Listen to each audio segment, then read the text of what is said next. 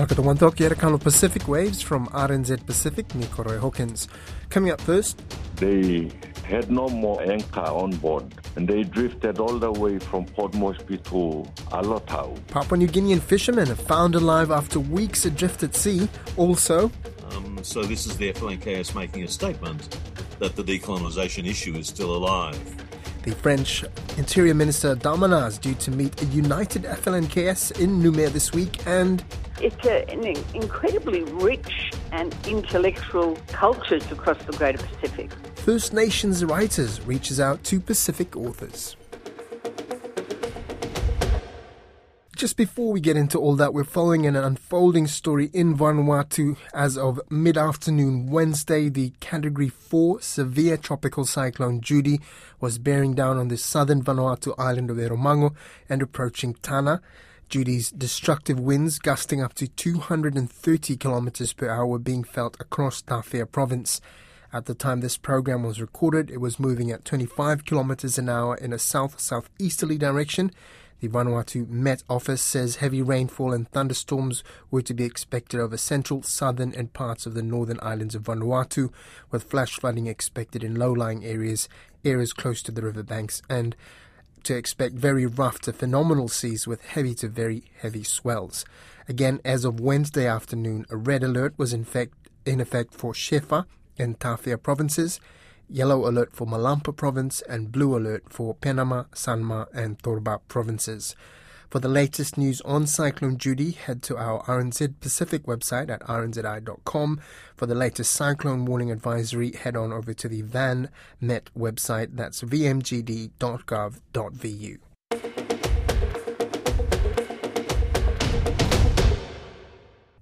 4 Papua New Guinean fishermen who were missing at sea for 21 days have been found alive southeast of Port Moresby off the village of Domara. The men, aged from 18 to 35, became lost on the 7th of February after they left Hanuabada on their 23-foot boat to go trawling. A relative of 2 of the fishermen and the coordinator of the search, Motu Lohia, says the men survived by eating drifting coconuts and fish before they were found by local fishermen. He speaks to Caleb Fotheringham about what happened. It was a thrilling moment to learn a positive outcome that on the Monday morning at 5 a.m. that they were located at the east side of Port Moresby, which is the Domara village, a local village just in the central province. They obviously got found. How did they get found? From my brother's discussion we had, they had no more anchor on board, and they drifted all the way from Port Moresby to Alotau. Alotau is another province just north of Port Moresby, Milne Bay area. Then the southwesterly wind drifted them back again to central province side. And at the point, they couldn't memorize the days or the weeks that they had already drifted. Prior to being found, they went on the reef, and then they used the motor, their own motor, since there was no anchor. They tied the motor and threw it on the reef as an anchor. And they stayed there for 5 days. Only on the 5th day that they were found early morning by the fishermen at the local village, Domara. Did they know that they were outside that local village when they dropped their motor or anchor? Correct. The wise decision they had to do was, once they were thrown into the reef side by the waves, if nothing was to be anchored, then they should have drifted back to the ocean again. So it was a wise decision they made. So they were obviously out at sea for 3 weeks in total. How did they survive? They survived on coconuts, dry coconuts that fell. They could see them, but the schools of fish, the tunas were swimming around them, and then they had to take the risk to swim to get those coconuts. Wow, so they were diving in the ocean and picking up these coconuts that just drifted past them. Yes, that's what they were doing. It was very risky because many of the oceans in Papua New Guinea are shark infested. What about fish? Did they catch any fish? They did, but we're not used to eating raw fish. But they did manage to catch some and put them and dry them up on the sun. To survive on water, they relied totally on the rain. So they feel that there was a 20-liter bucket and a 4-liter bucket. What condition are the men in now? When they were found by the villagers, they were pretty weak. My nephew, who was the 18-year-old, was so weak. Eyes just turned yellow, but then the villagers battered them with the hot water and gave them some soup and some dehydration fluids, like sugar tea, hot tea with a lot of sugar in it, so sweetened to rehydrate them again. So are they in Port Moresby at the moment, just recovering? Correct, yes. We also did our part in taking them up to Port Moresby General Hospital, and they were given drips and some medications too. Are they still in hospital now? We were released just yesterday, last night, so they're back with us now, in good order now, and, having a chat with family, and, that's something positive out of it. And how are all the family feeling? They must be over the moon. Overwhelmed. Some of them have been suffering for the 3 weeks without proper meals, just been worried for them to return home. Their loved ones, especially us, immediate families, were overjoyed. They could wake up till early morning and 2 o'clock for us to receive us. The village was all packed with people. There was very early hours. Were the men quite emotional when they arrived back in their village? It all started when my other cousins that went up. It started there. The boys were just overjoyed, like they saw us and started weeping openly, and they showed their true emotions. And then when we took them to the village, everybody were overjoyed. The tears of joy was just flowing freely, and everybody were overwhelmed. Was there ever any doubt that the men would not return safely? I had every faith. I never gave up hope. In all circumstances, in all situations, we kept praying and we kept believing that the only thing that we knew is that there were not wreckage or debris that were found. And we knew in our faith and our heart that they were still drifting. And we believed in that. And then the Defense Force, also the National Maritime Safety Authority, too, they spoke to me, giving assurance that no wreckage has been found, so they believe they might be still floating. So what happened in the first place? How did they go missing? They were fishing. They already encountered the monsoon with the strong winds that blew. And they struggled a bit because they had a spark plug. The motors have 2 spark plugs. The other plug malfunctioned, so it was not working at that time, only one. So the consumption of the fuel increased. And that's how the fuel just finished rapidly. That's the time that they couldn't do much, so they were drifting. Did they say what it was like during the monsoon out at sea? Through their experiences as a fisherman, they felt the fear in them that, it's about time, but they never gave up hope. Are the fishermen going to get back out in the water, do you think? Definitely, brother. That's their livelihood, man. But every incident, there has to have the outcomes of learning. From those learning, it also goes to the national level that small boat craft acts that needs to be reviewed, I believe, for GPS to be installed, some photo cemeteries.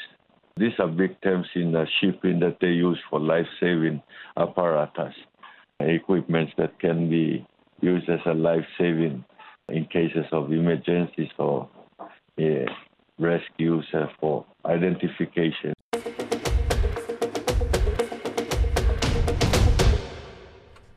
The beginnings of a future political direction for New Caledonia could be unearthed in Nouméa this week.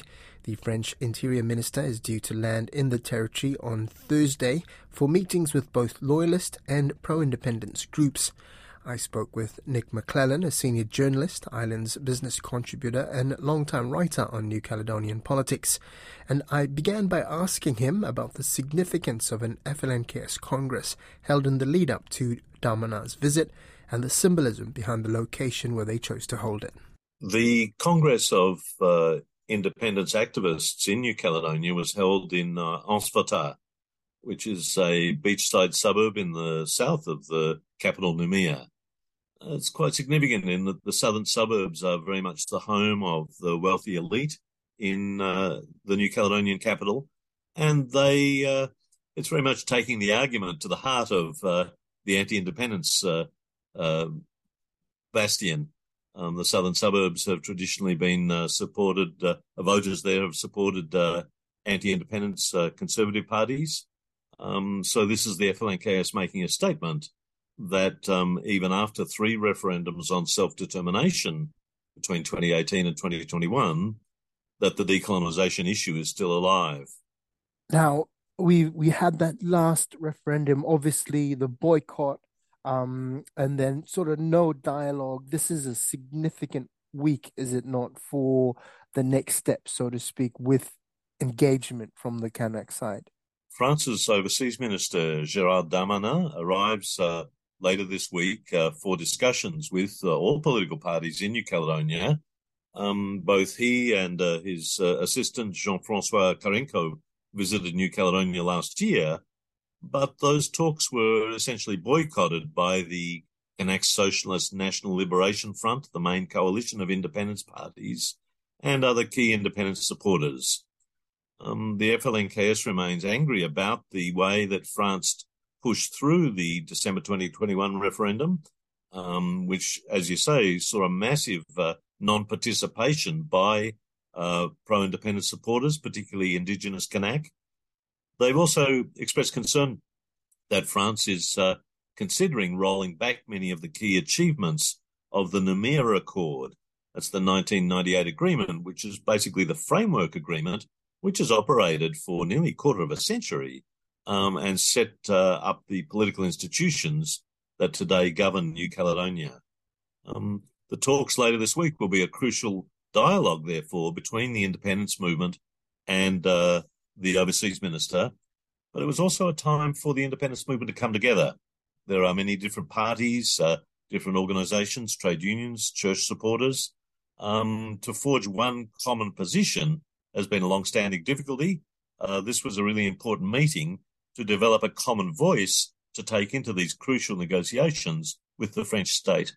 And is there a sense that they did manage to forge a united voice coming out of it?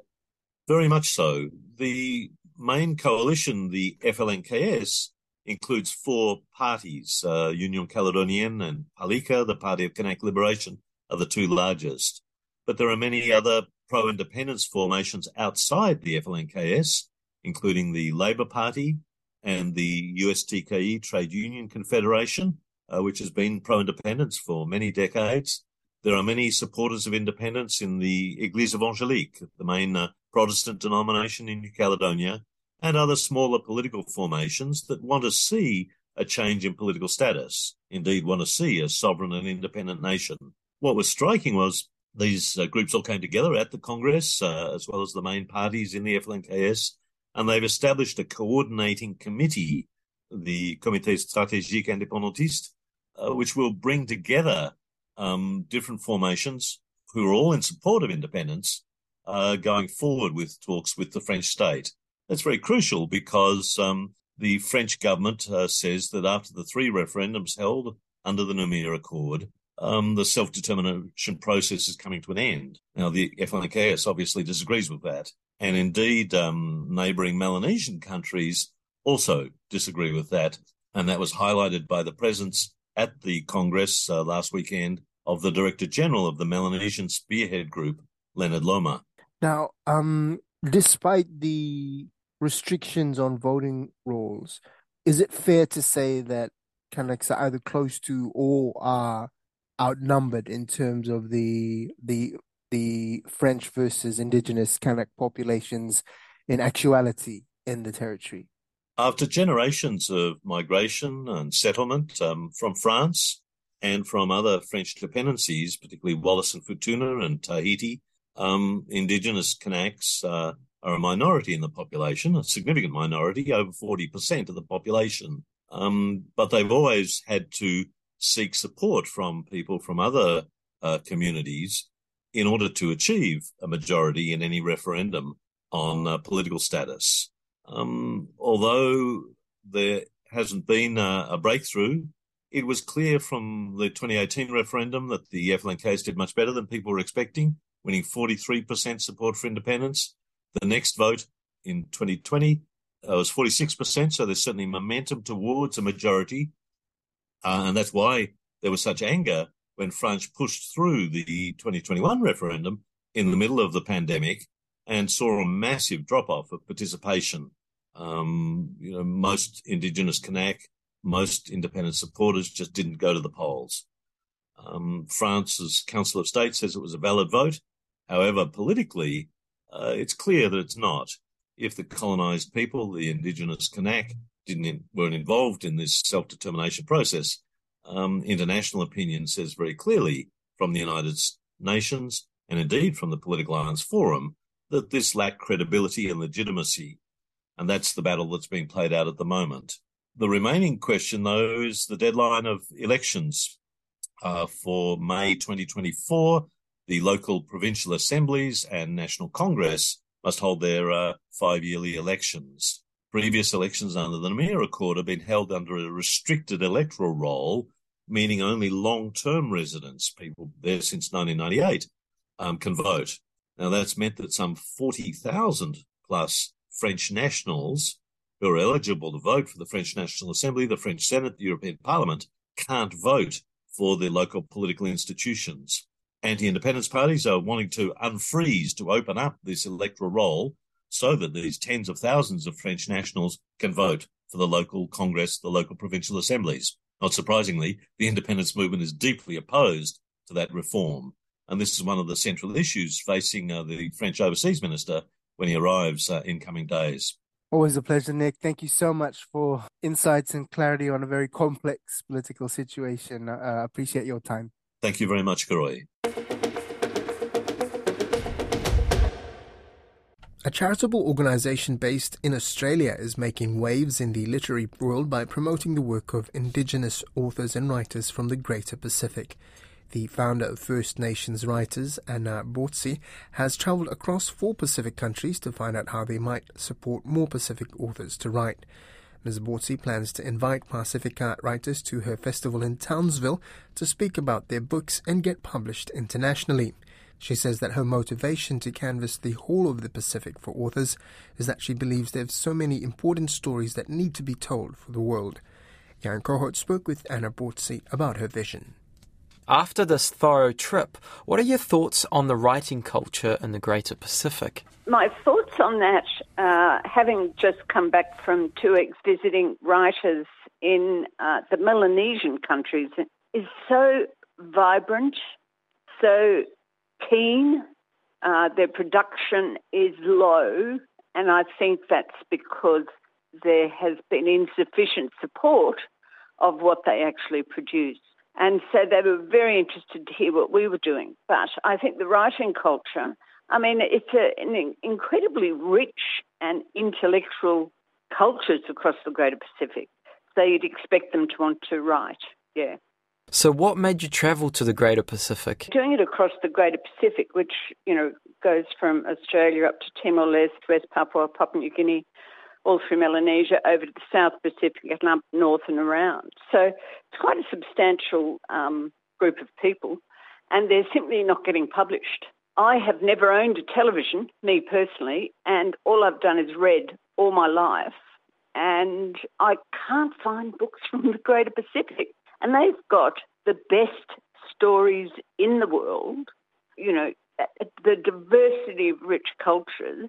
And I think that if I'm missing those stories, that other people around the world are too. How many places have you travelled? You've travelled to several different Pacific countries, but you've gone to universities, bookshops, and villages even. What kind of places did you go?